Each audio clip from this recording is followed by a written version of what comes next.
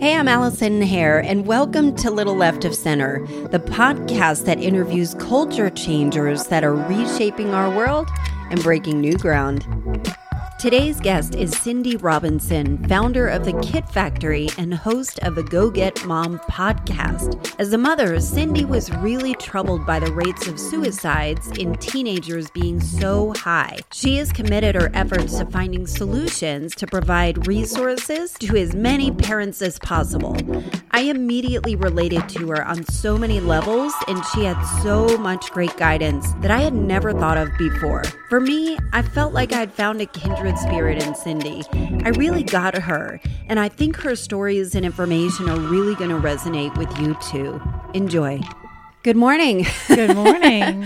So we are here with Cindy Robinson. Cindy Robinson is a very creative entrepreneur, but somebody that's got a very civic mind. And she has started a nonprofit called the Kid Project and is launching a podcast called Go Get Mom, which launches August 15th. Is that right? August 15th. Yeah. So this podcast, it will probably launch by the time, by the time this episode airs. Mm-hmm. But I'm so excited to have you on the podcast. We share a lot in common that I feel like we are working towards a better world. Mm-hmm. We're both moms. We're both really, really focused on making sure our kids are raised in a healthy mental state. And I know I can't speak for you, but I know for me, I am pretty sure I'm screwing it up, but I'm trying. I'm trying to be conscious about it. So please introduce yourself. I'm so glad that you're here. Thank you very much. And I'll say, so the project is the Kid Factory.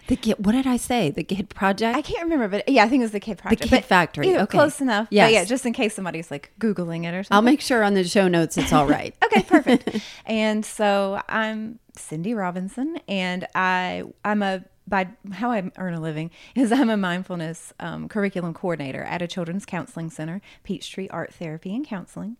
And through that, I have a real finger on the pulse of the mental health and wellness of kids, and notice that really all kids today could use some of the tools that we were developing at the counseling center. So I decided, well, how can I get these tools to other kids who maybe don't have the resources to access our counseling center? Because it's not cheap, honestly. And I thought of what's the cheapest way to get the message out to parents that our kids are struggling a little bit right now. And out of that came the Kid Factory. And that's a series of pop-up cardboard playgrounds all around Greater Atlanta. And it's all to bring awareness to the mental health crisis, because our anxiety, depression, and suicide rates are all at an all-time high for kids. And the number one cause of death for kids ages 9 to 19 is suicide. And that's a new statistic released from 2017. So it's kind of new information. And I think until then, a lot of us were kind of thinking, oh, sure, kids are saying they're anxious. They're saying it's just more acceptable to say that. We couldn't say that in our day. And it's part of the lexicon. And it felt like, oh, it's just, they think that. But then when we noticed that the suicide rate, they're acting on it. So at that point, I couldn't really deny anymore that this was just not as big of a deal as it was. So I started the Kid Factory to get people's attention, essentially. So how did you get into the mindfulness? So my path to what does that even mean? So mindfulness for children. Mindfulness for children means learning how to be in the moment, learning how to find contentment or get control over your emotions, whatever you're feeling too much of, too much anxiety, too much sadness, whatever it is. When it's too much, mindfulness is a tool that you can teach kids to use to get their head out of that mess and that messy place and get it into the game. And it's often, so meditation is a form of mindfulness, but they're not one and the same. And particularly children who've experienced trauma, meditation is dangerous for them. To sit quietly can really stir up and be really triggering for them. So I'm okay with meditation, but I do think that kids respond to other forms of mindfulness. So we do all sorts of things that just make you only be in that moment thinking about that one thing. So anytime you're in the flow and you're just thinking about this labyrinth that you're tracing with your finger, or you're just thinking about the way this, sand feels in your hands, that's mindfulness. Whatever just gets your head out of the mess. One of the things that I noticed on the Kid Factory website, which I was like, oh my God, this is such a great idea, is these pop-up playgrounds. So they're like cardboard houses or cardboard pop-ups where your design is to recreate an 80s playground. Essentially, yeah. I think that's so smart of how can you let the kids run around from an imagination perspective, burn energy, be able to engage their creative outlets without being buried in a phone or bullying, hopefully, and being able to have movement. So how did this idea come to you? I think it's brilliant. Well, thank you. Honestly, it came to me from a place of, I'm going to do this on my own on a $0 budget. And one of the biggest components I was seeing that was contributing to the mental health crisis that we're in is the reduction of play, like the amount of time that kids have to just play. And part of what is so beneficial about play is they work out differences, they learn social skills, they learn boundaries, they learn confidence. They sort of create their own little society. When adults aren't around to say, do it like this, do it like that, don't say that, say sorry. When we're not there to structure it, they do find their own structure if you give them a little time. And if they can develop those skills when they're supposed to. Children know to play instinctively. When they come to the Kid Factory, there's nothing but cardboard boxes, old tires, duct tape. and our volunteers are trained to be hands off. We're supposed to play with them, but we don't direct them. Wow. We don't tell them what to do at all. They tell us what to do. We have a whole thing. What's the duct tape for? To put the boxes together. Oh, I'm expecting them like wrapping somebody's mouth. They might. And we do try to, unless we have rules. Yeah. Don't hurt someone. Don't destroy something you didn't create. And be kind. Like, be kind while you're in here. But other than that, do what you want. So if that child agrees to being wrapped in duct tape, then they can wrap them in duct tape. And the thing is bumps and bruises might happen and disagreements might happen. But I'll be honest, at Reformation Brewery, we had our biggest pop-up, which is about 150 kids at one time. And wow. We had... How did you get the word out for that? At Reformation Brewery. Parents here, bring your kid and drop them off and have a beer while they play. Right. It's not hard sell. That's brilliant. It's not a hard sell at all. Yeah. So that was our most successful pop-up to date. And understandably so. And the parents kicked back. They had a beer. The kids went. We had, I heard 2 disagreements that got to a level where I could hear it. And in both situations, the volunteers were there and ready to say, hey, what's going on?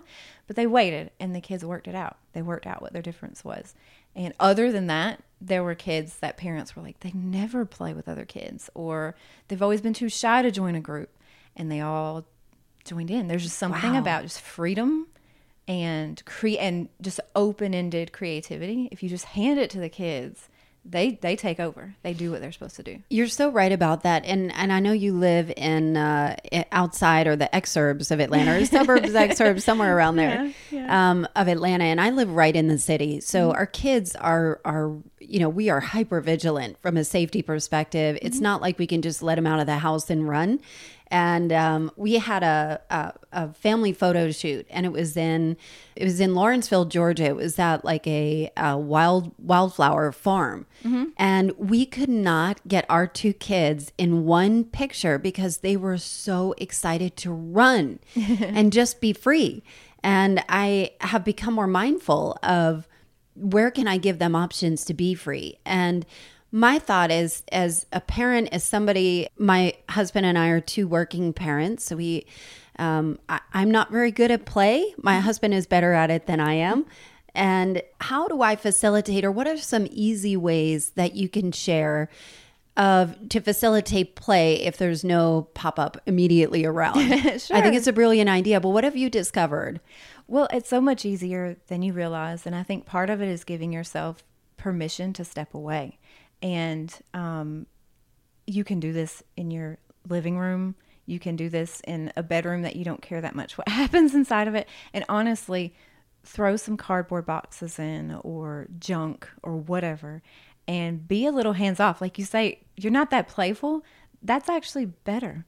You don't have to play. Because I think as parents, once we're involved, we feel the need to teach. That's just how we are as adults. We think we are here to teach you and impart our wisdom on you. And that's really not what they always need. Of course, we need to teach them how to go to the bathroom and how to wipe their nose and wash their hands. But play, they're experts on that better than we are. So don't be fun at playing. Say, go in this room with this stuff and do something and stay in here for a certain period of time. And you might get that period of time of boredom and they're going to whine or they're going to say, I want to do something else. Or it's boring. Watch a video. Yeah. I want an iPad, right? But if you hang in there, that passes. I promise you it passes. Wow. I feel confident enough to just say, just wait. And wait until the shift changes. The boredom and the complaints will eventually fade away and they'll find something to do and let them just do it. And you could do it better and you could teach them how to do something really cool. But just stay away for a minute and you might hear them complain unless somebody's like hurting someone. Right. Or name calling is a good place to know where to draw the line verbally. Then just let them work their differences out because that's how they learn to be adults, honestly. We're in a position now where I feel like we're at a tipping point that the suicide rate, like you mentioned, is so high. And our kids are in an era where they never have to be bored, ever. Mm-hmm. And us as adults, we don't have to be bored. We're buried in our phones. So how do you feel?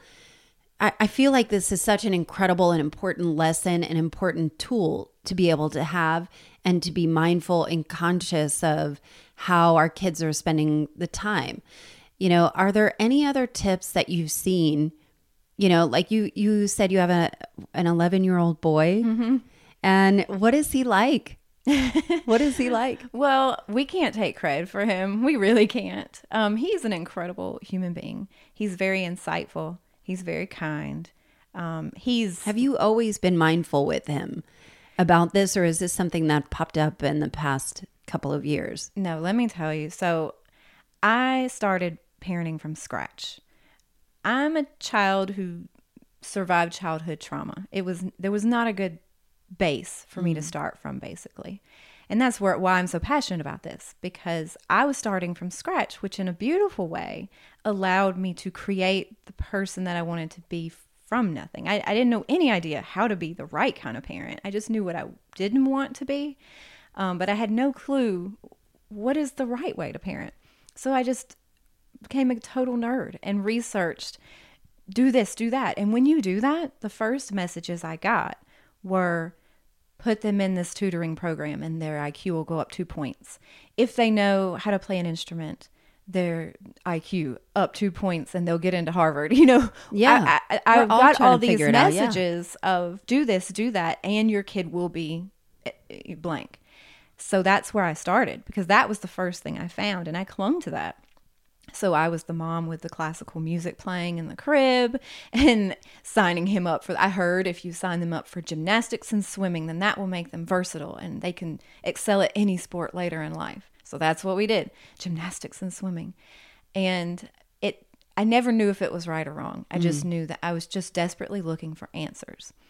But then as I got more and more confident as a mom, it started to feel like I'm molding and shaping him, but something's not quite right about this. And I got a little geekier. I continued to research. I continued to learn. I couldn't stop. I was a sponge for how do we make happy humans? How do I just make this human happy? Just this one. And what I started to discover was you don't make them anything. You don't make them happy. You don't make them successful. You don't make them get into a good college or have options. We're always wanting to give them options. I learned you clear the path. You get out of the way as much as possible. And they're who they are. Just let them be comfortable becoming that. Create an environment where that's okay. And that's scary. So I'm not preaching all of this like, oh, I do this and it's so successful and I'm so great at this. I do this like, oh my God, I'm fighting myself every day, just wishing that if you just gave me a formula and I can make him this happy person. Yeah. I know it's scary to take that leap, but we've taken it. It's been several years now that I've been growing more and more into letting him be who he is. And how much of it is your intuition and you're trusting yourself? Because it sounds like you were desperate to try everything. And I so relate. Mm-hmm. You know, I have my son in swimming. I have him in karate. He hates karate. And I've had him in it for 2 years because he's small, you know, and they're incredible lessons. But I'm like, come on, Danny, you know, once we commit, we don't quit. You know, hares don't quit. And I'm trying to figure out, where do you find the balance that nature versus nurture of just exposing him to things? But my son is very happy playing Legos. He's very happy with his few friends. He loves playing around and roughhousing with him, but I also want to expose him. So, you know, I don't even know how to do it, but it sounds like you're building your own intuition and trying to dial in and listen to him. Just let the kids be. It's hard. And I start with facts. So I'm not running off intuition. I don't think I'm not sure I have enough intuition to feel confident in myself. I start with facts. I look at research. That's where I feel at home. Like, tell me one thing I know for sure. And so like research tells me that there are 3 human intrinsic needs. There was a giant study on happiness, what makes us happy. And it found that there are 3 basic human intrinsic needs. I'm going to botch them if I'm trying to think too hard. But one is that you feel like you're living authentically. Like you feel like you're going into the world authentically, not hiding anything from anyone. One is you feel connected with a group. And that group can just be your couple of core, your family at home. It can be a few friends. It doesn't have to be a giant group. It doesn't have to be society. But you feel connected with a group. And the third is you feel competent and useful. So that group needs you for something. So that I know. Hold on one second. Competent and useful. Mm-hmm. How do you determine that? Because that's really important. These are things that I think about all the time. Yeah, because you're human. Right. So for instance, my son has his sense of purpose is his sense of belonging. He doesn't flourish unless he feels like he belongs somewhere, even though he's not really like a lot of other kids. He's real shy, you know, and he's smaller than other kids. He doesn't like sports. He doesn't care about it. But his sense of belonging, it doesn't have to be by everybody, right, is like everything for him. So tell me about how you find a place for your child to feel like they are necessary, like they belong somewhere. Well, so belonging, connected to a group, and belonging as in feeling competent. Those are 2 different intrinsic needs. Yeah. As far as being connected to a group, I think that you cannot control much about anything outside of this home. And for a lot of families, they don't even feel in control inside the home. But if you can create an environment, and let me tell you, I've managed to create this in my family, and it was a lot of work. It wasn't like, oh, we were this kumbaya family. My husband and I have had to work really hard at creating an environment where the 3 of us in that home, we're all telling the truth all the time about ourselves. So what does that mean? Just if I'm in a bitchy mood, you know, and I'm taking that out on him, and maybe halfway into the argument, I realize that perhaps I'm not being fair, and perhaps he's right. In that moment, I can just say, I can't say you're right and stop being angry, but I can say, I'm still very angry and I want to blame you and I feel like it's your fault. I'm starting to think that maybe it's not, but like, just so you know, I'm still angry, you know? So being honest in that moment instead of like going all in, you know, and continuing that fight, or, I can't turn my emotions off, but just being able to say to him, trusting him enough that he won't use me, you know, and take advantage of the fact that he was right and gloat about the argument.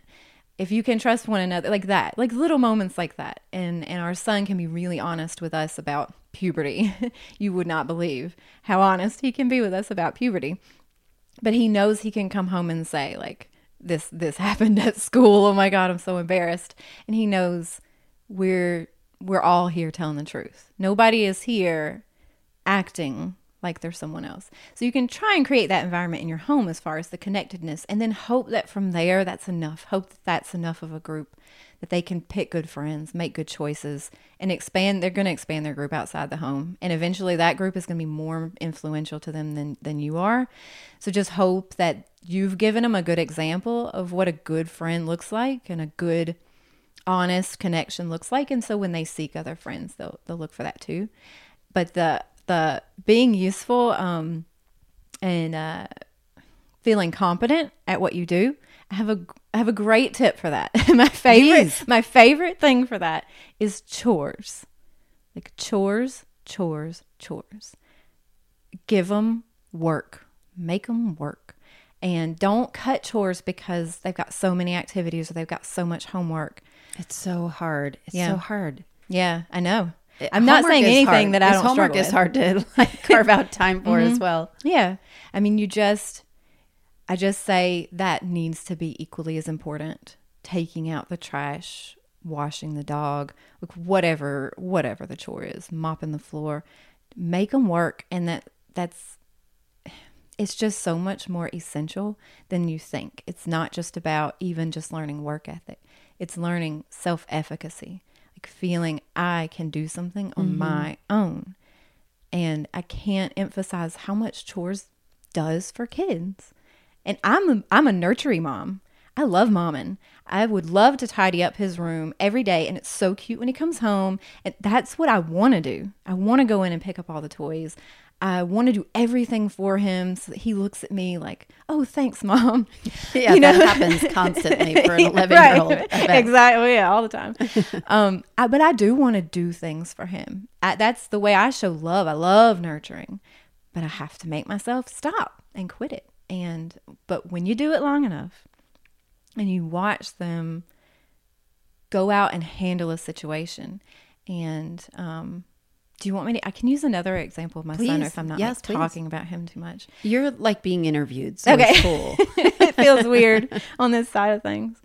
But I really think that came in really handy. A lot of those things that we do at home came in really handy this past year. He had a bad time with, I think you can call it bullying. Kids were calling him gay, and they were like doing it every day at his expense. And it went on and on and on. And we he would come home, and I, you know what my first instinct was call every parent, call every teacher, everybody, you're going to stop this now, bring in the reinforcements. And I had to fight my instinct with that and say, he needs to handle this. He's got to handle this situation. And so every night he would cry about not wanting to go to school and what the kids said this today. And we would just listen, and we would just sympathize and go, that really sucks. What are you going to do? Here's my advice. That's the Brene Brown tactic. Yeah. What are you going to do? Here's my advice. My advice is tell somebody. My advice is tell the teacher, tell the school counselor. Then he'd say no. And we're talking 4 or 5 months.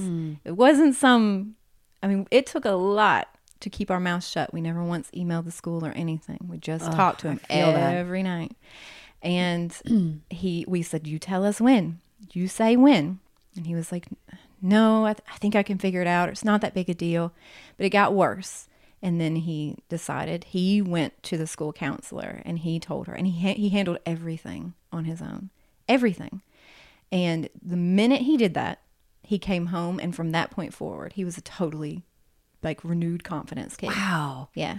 I'm getting chills. That is so powerful. And I'm in my world, my son, like I said, he's small for his age. So he gets picked on all the time, and he's 6. Yeah. So he was in kindergarten. He just started first grade, and he would get picked on, and I would see him it was almost as if you pull the plug out of him, and he just would collapse. Like he would retreat. He would start to be fussy with us, and we're like, what is going on? He would have a complete meltdown if we said no to a video or something, and we're like, what is going on? And he would tell us that somebody told him that he was the smallest kid in the whole school, and that he was a little runt or whatever it is.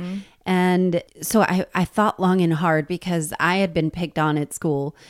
And I remember my mom, and this is classic of the time too, would say, well, those girls are just jealous of you. And I'm like, I promise you, they are not jealous of the zit face, buck teeth, ugly ass lies mug. I promise you, that does not feel comforting. And so the one thing we started employing, and it worked immediately, was the Upstander Award. And I heard about this where every day we would tell my son, Danny, we would say, Danny, your job today is to be an upstander. Nice. And what that means is that if somebody is hurting, you step in to help them feel better. Or if somebody is picking on somebody else, you step in to tell them it's not right and That's awesome. Treat them right. And if somebody is picking on you, you step up and say, I always tell them, you teach people how to treat you, and you tell them, I'm not accepting that. Yeah. And tell somebody. You have to step up as a leader. And so every day we would ask him, how are you an upstander today? And immediately he would say, well, somebody dropped their book bag and I helped them pick it up. Or somebody fell and hurt their knee and they were crying and I asked if they were okay. And every time he would do this, we'd give him $1. And so he's got this little collection of dollars. Yeah. But he would start collecting garbage on the ground and find a trash can for it. And this never would have happened. So I don't know if it's the right thing, but it feels right to kind of not push him into, but find his place as a leader and a role model. Yeah. And we constantly reinforce that with him, but it's so hard. And so I imagine you are putting together this amazing experience at home, this playful experience, and you're offering this opportunity for other parents to be able to do that. But when, like you said, your children start being influenced more by their friends, how do you keep your hands off when they're hanging out with people that you would not be happy with? How do you protect them? That I feel like once that switch happens and all of a sudden they're hanging out with people you feel like could be a bad influence, how do you take your hands off of that? Well, talk to me in a few years. I'm on a journey. And part of the Go Get Mom podcast that I'm doing is not about me having answers and preaching them to everyone. It's that I'm still on this journey to continue to find answers. So let's talk about that podcast. I think it's powerful and incredible. Thanks. Well, yeah, it's essentially just me on this journey where I've learned a few things, but there's still so much more to learn. And so I'm trying to compile some resources for people, talking to people who have input on anything and everything parenting and mental health.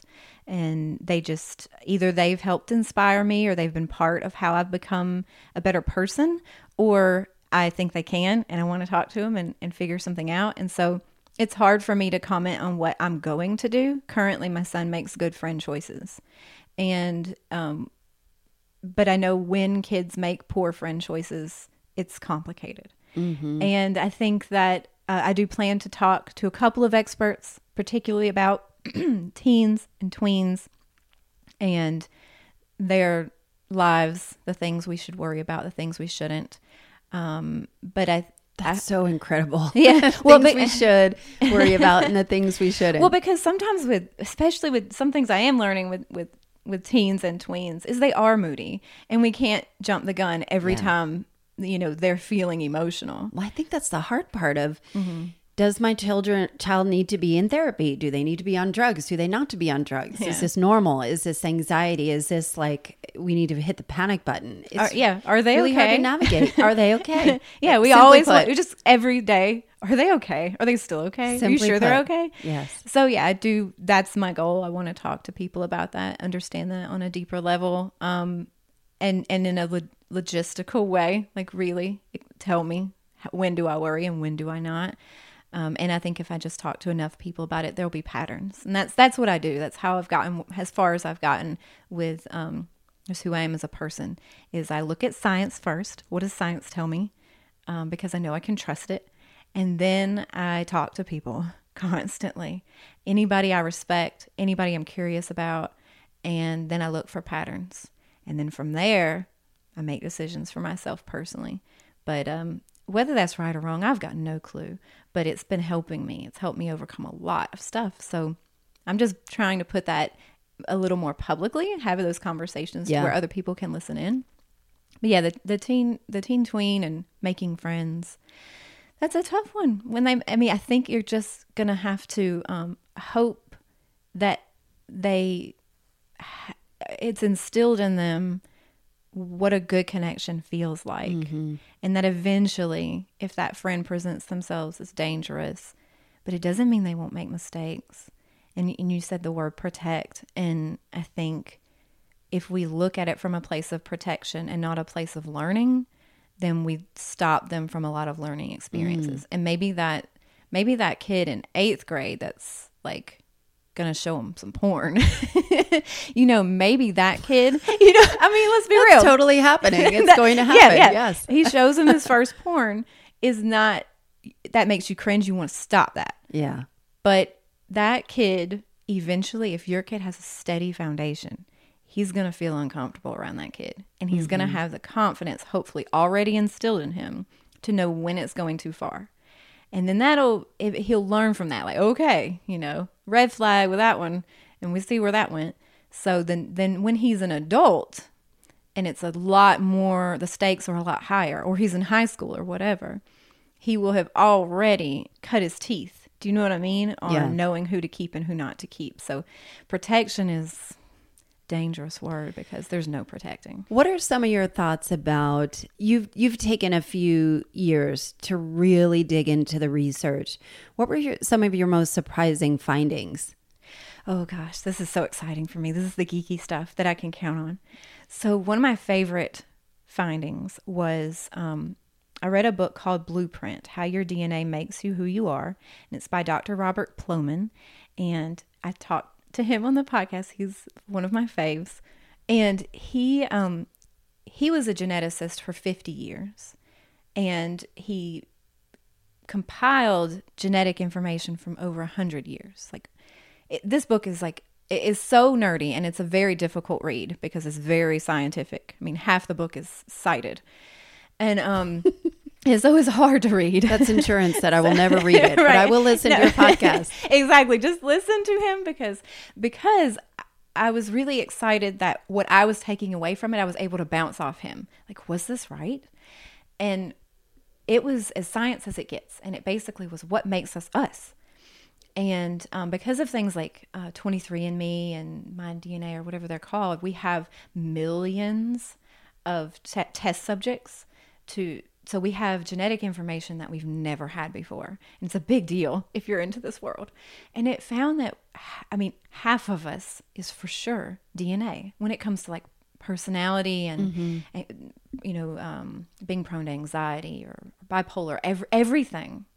And half of that is just in the womb, baked into you. And then they looked at, we about thought that, but what's the other half? And, it's nurture, what you think of as nurture. But we've always attributed that to parenting, right? Nature versus nurture. Nurture equals parenting. That turned out not to be so true, which is a little terrifying, but also really exciting for me. So it turns out, roughly, this is so rough, so don't quote me on it. Roughly, out of that other 50% that's nurture, 40% of that is random and unpredictable events that affect you on an individual level, and they change over time. And if that sounds confusing, it's because it is confusing. I even asked for clarification on that from Dr. Plomin, and he was like, your guess is as good as mine. Oh, great. So put a big question mark in that 40%. And 10% is routine life environment. So what we would have called parenting. Wow. Yeah. So that's terrifying and freaky, and you kind of want to fight that. And I felt that way. Mm-hmm. But then if you just hang in there with it and just go, okay, science is right, and I have to adjust to that. You realize it's pretty liberating because it's the whole world doesn't weigh on me. Everything that this child ever becomes or does isn't all on my shoulders. And they're who they are. I don't have to fight this. I don't have to be to blame for their ADHD. I don't have to be to blame for the fact that, they're not good at math. Now they can just be them. And I can just do my part to do those human intrinsic needs that we all need. Do your part. unconditionally love them, give them some chores, you know, and let nature take its course. And this random environments, you know, hope that you've provided them the stability that those random events they're going to be able to handle them, whatever they are, or they're going to make good choices, whatever they are. Wow. So getting back to the Kid Factory, I think it's such a brilliant idea. And I know you're doing it around Metro Atlanta area. Have you thought about collaborating with other moms that want to duplicate that in other cities? What's your plan to scale it? Because we need that all the time. Yeah. But you're one lady. I am one lady, and I am having to pick and choose how and where I spend my time, which is part of why I did the podcast, is because that I could just put out to the world. I mean, sure, if anybody wants to collaborate on anything, they can always reach out to me. That's how I've gotten where I've gotten, is I've just kept saying yes to whoever has found me. So sure, anything I can do, I will do. And it's as long as it isn't sacrificing. I give myself to my family first. Like, they get the best of my energy, and then work gets second, and then whatever's left goes into this project. So if I can do it, I'll do it, basically. What is your plan for it? Well, starting this, I said in October, I said, I'm just going to take a year. Like, I'm just going to take a year and do this thing. And just feel like I've gotten something off my chest. You know, I wasn't able to sleep at night because of thinking of our children's leading cause of death was suicide. It just couldn't get it off my mind. So I thought, maybe if I just take a year, and for me, it felt selfish, you know, be selfish, and mom's going to start this thing that makes no money, you know, and takes up all her time. I said, I'm going to give it a year, and then I'm going to, whatever's out there, it's out there. It feels like it's probably going to go on longer than that. But my family is okay with that. So it's hard to say. I had no vision when I started. I have no vision to this day. I'm just still doing what I'm doing. And with each step, saying what I'm finding, putting out there what feels right. I'm really going with my gut here. I'm really winging it. So I don't know what's for the future. That's the short answer. I should have just said I don't know. Sorry. No, it's fine. So Go Get Mom, tell us about this podcast and how people can find you. Okay. Yeah. So it'll be launching August 15th, and it'll be on Google Play, Spotify, and iTunes. And it's just going to be weekly conversations with people who, from some aspect, have insight to share on mental health, parenting, and realizing a passion. Because that seems to be a running theme, actually, is knowing how to realize a passion and go for it. A passion for as a parent or as a child or anything. Okay. Yeah, just anything. Because it all seems to come from the same place. Yeah. And it all links in. So that's just weekly conversations with people who I think have some insightful things to share, and who either inspired me, or since I said, I'm still on the journey to figure out what is causing this mental health crisis and what do we do to solve it. I'm talking to people who I think can help me on that journey.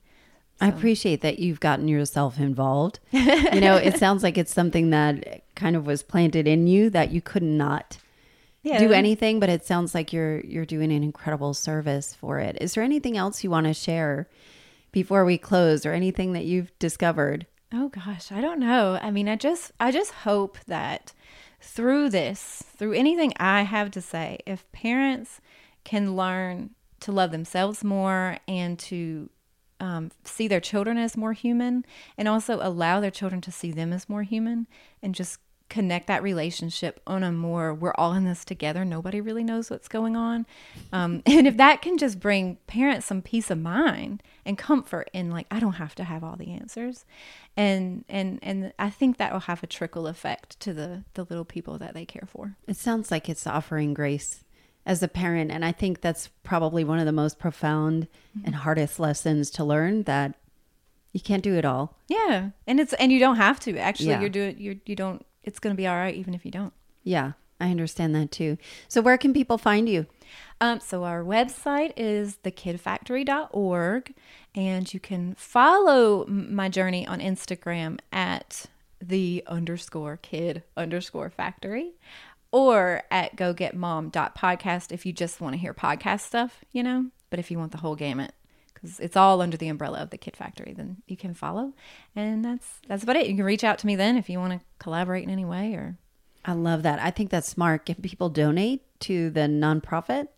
They can. I'm looking for sponsors for the podcast. Okay. And the Kid Factory, I try to keep my donations like duct tape and tires and stuff. Yeah. Just because it makes me feel better. I don't want to handle a whole lot of cash with that. Right. I'd rather they just donate the materials. So my website has an Amazon wish list and they can order stuff on there.